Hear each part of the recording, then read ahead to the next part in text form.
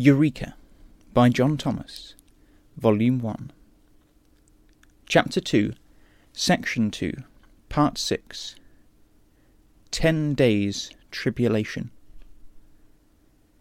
Ye will have tribulation 10 days. Verse 10. Domitian, the Roman Emperor, was slain AD 96. John was in Patmos at the time. Therefore the letter to the Smyrnians was before that date. Domitian was succeeded in the throne by Nerva, who published a pardon for those who were condemned for impiety, recalled those who were banished, and forbade the accusing of any men on account of impiety or Judaism. Others, who were under accusation or under sentence of condemnation, now escaped by the lenity of Nerva. This brings us to the close of the 1st century, in which we behold the Christians, for the present, in a state of external peace. Under this full toleration, the Apostle John recovered his liberty, and, at the age of about 100, fell asleep in Christ, before the short interval of tranquillity was closed by the persecuting spirit of Trajan. The mild and aged Nerva adopted Trajan AD 98, and declared him his colleague and successor in the empire. When Nerva deceased, and Trajan became sole master of the habitable of the Diabolos, the spirit of persecution broke out afresh, and appears to have been very severe in the region of the 7 ecclesias. The tribulation continued 10 years, until the death of Trajan, AD 117. While the Smyrnians and their brethren in Asia Minor were enduring the tribulation of the symbolical 10 days, Pliny, the governor of Bithynia, a character well known in pagan history, wrote the following letter to Trajan, which sufficiently explains itself. Pliny to Trajan Emperor. Health. It is my usual custom, sir, to refer all things of which I harbour any doubts to you. For who can better direct my judgment in its hesitation, or instruct my understanding in its ignorance? I never had the fortune to be present at any examination of Christians before I came into this province. I am therefore at a loss to determine what is the usual object either of inquiry or of punishment, and to what length either of them is to be carried. It has also been a question, with me very problematical, whether any distinction should be made between the young and the old, the tender and the robust, whether any room should be given for repentance, or the guilt of Christianity once incurred is not to be expiated by the most unequivocal retraction, whether the name itself, abstracted from any flagitiousness of conduct, or the crimes connected with the name, be the object of punishment. In the meantime, this has been my method with respect to those who were brought before me as Christians. I asked them whether they were Christians. If they pleaded guilty, I interrogated them twice afresh, with a menace of capital punishment. In case of obstinate perseverance, I ordered them to be executed. For of this I had no doubt, whatever was the nature of their religion, that a sullen and obstinate inflexibility called for the vengeance of the magistrate. Some were infected with the same madness, whom, on account of their privilege of citizenship, I reserved to be sent to Rome to be referred to your tribunal. In the course of this business, informations pouring in, as is usual when they are encouraged, more cases occurred. An anonymous libel was exhibited with a catalogue of names of persons who yet declared that they were not Christians then, nor ever had been. And they repeated after me an invocation of the gods and of your image, which for this purpose I had ordered to be brought with the images of the deities. They performed sacred rites with wine and frankincense, and execrated Christ. None of which things, I am told, a real Christian can ever be compelled to do. On this account I dismissed them. Others, named by an informer, first affirmed, and then denied the charge of Christianity, declaring that they had been Christians, but had ceased to be so some 3 years ago, others still longer, some even 20 years ago. All of them worshipped your image and the statues of the gods, and also execrated Christ. And this was the account which they gave of the nature of the religion they once had professed, whether it deserves the name of crime or error.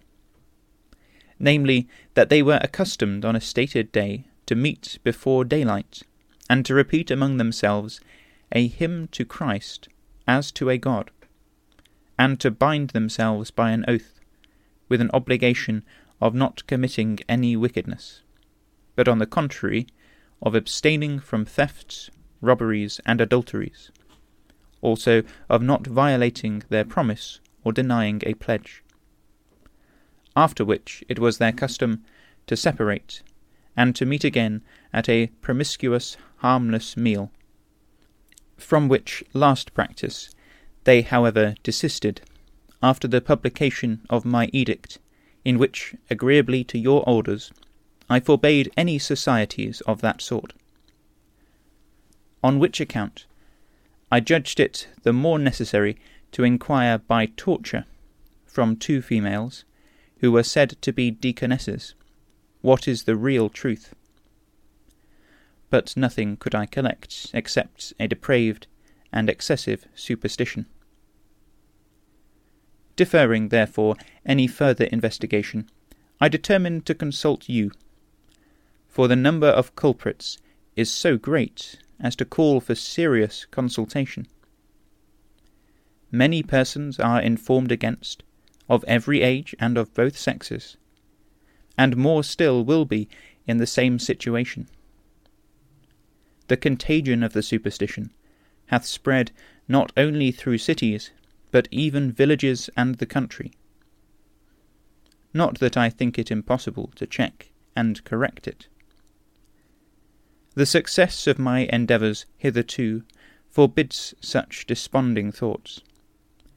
For the temples, once almost desolate, begin to be frequented, and the sacred solemnities, which had long been intermitted, are now attended afresh, and the sacrificial victims are now sold everywhere, which once could scarcely find a purchaser. Whence I conclude that many might be reclaimed, were the hope of impunity on repentance absolutely confirmed. To this the Emperor replied as follows. Trajan to Pliny. You have done perfectly right, my dear Pliny, in the inquiry you have made concerning the Christians. For truly no one general rule can be laid down, which will apply itself to all cases. These people must not be sought after. If they are brought before you and convicted, let them be capitally punished. Yet with this restriction, that if any one renounce Christianity, and evidence his sincerity by supplicating our gods, however suspected he may be for the past, he shall obtain pardon for the future on his repentance. But anonymous libels in no case ought to be attended to, for the precedent would be of the worst sort, and perfectly incongruous to the maxims of my government. Thus the Diabolos and his pagan Satan cast them into prison, that they might be tempted to renounce the faith.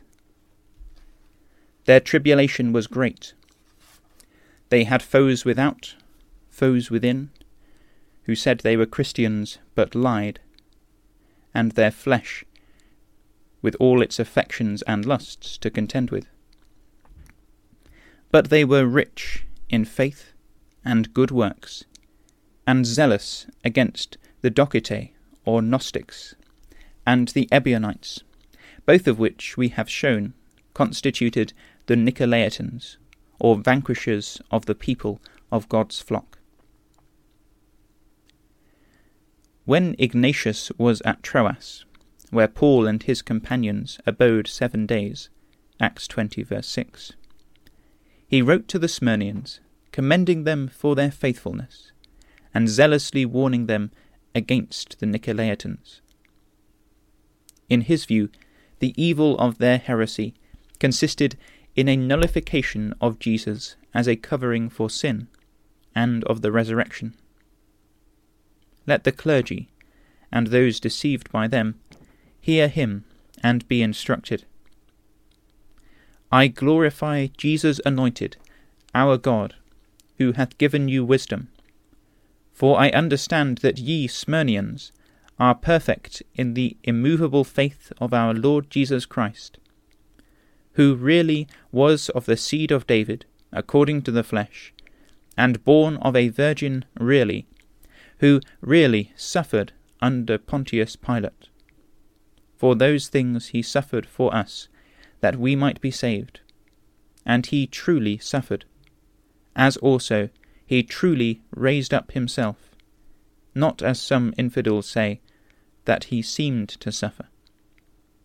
I forewarn you of these beasts, 2 Peter 2 verse 12 and Jude 10, who are in the shape of men, whom you ought not only not to receive, 2 John verse 10, but if possible not even to meet with. Only you ought to pray for them, if they be converted, 2 Timothy 2 verse 25, which is a difficult case. But Jesus Christ, our true life, Colossians 3 verse 3, has power to save to the uttermost, Hebrews 7 verse 25. I have inserted references in parentheses to show how the Scriptures were acting upon the mind of Ignatius while he was writing his epistle. It seems that the infidels who pretended to be true Jews or Christians, with the usual artifice of such persons, laboured to work themselves into the good graces of Ignatius, who was an influential man among the saints. But he saw through their craftiness, and says, For what doth it profit me, if any man commend me, and yet blaspheme my Lord, denying him to have come in the flesh? They separate from He Eucharistia, the giving of thanks, that is, the Lord's Supper, and from prayer, because they confess not the Eucharistia to be representative of the body of our Saviour Jesus anointed, who suffered for our sins. They who contradicted the gift of God, Galatians 1 verse 4, 2 verse 20, Ephesians 5 verse 25, 1 Timothy 2 verse 6, and Titus 2 verse 14, die in their reasonings. Ignatius suffered death in this Trajan persecution of the 10 days. When he was led to execution, he was attended by a number of the brethren who accompanied him to Rome, and were residents of that city. When about to suffer, he prayed in behalf of the ecclesias, that a stop might be put to the persecution, and that their love might be continued one toward another. He was then led into the amphitheatre, and speedily thrown to the wild beasts, who soon devoured him, leaving only a few bones, which the deacons carefully collected and afterwards burned at Antioch. The concluding remarks of the narrative of the execution of Ignatius are expressed in terms which indicate their writer's understanding of the Diabolos in the case. They style him the magnanimous witness of Christ, who trode under foot the Diabolos. Now the pagan Roman power cast him into prison and put him to death. Yet he trode it under foot, in the sense of not yielding to its temptations, and dying with the assurance of rising again, or, as it is expressed in the letter to the Smyrnians, of not being hurt of the second death. The contemporaries of Ignatius evidently regarded this power as sin in imperial manifestation, and therefore the Diabolos.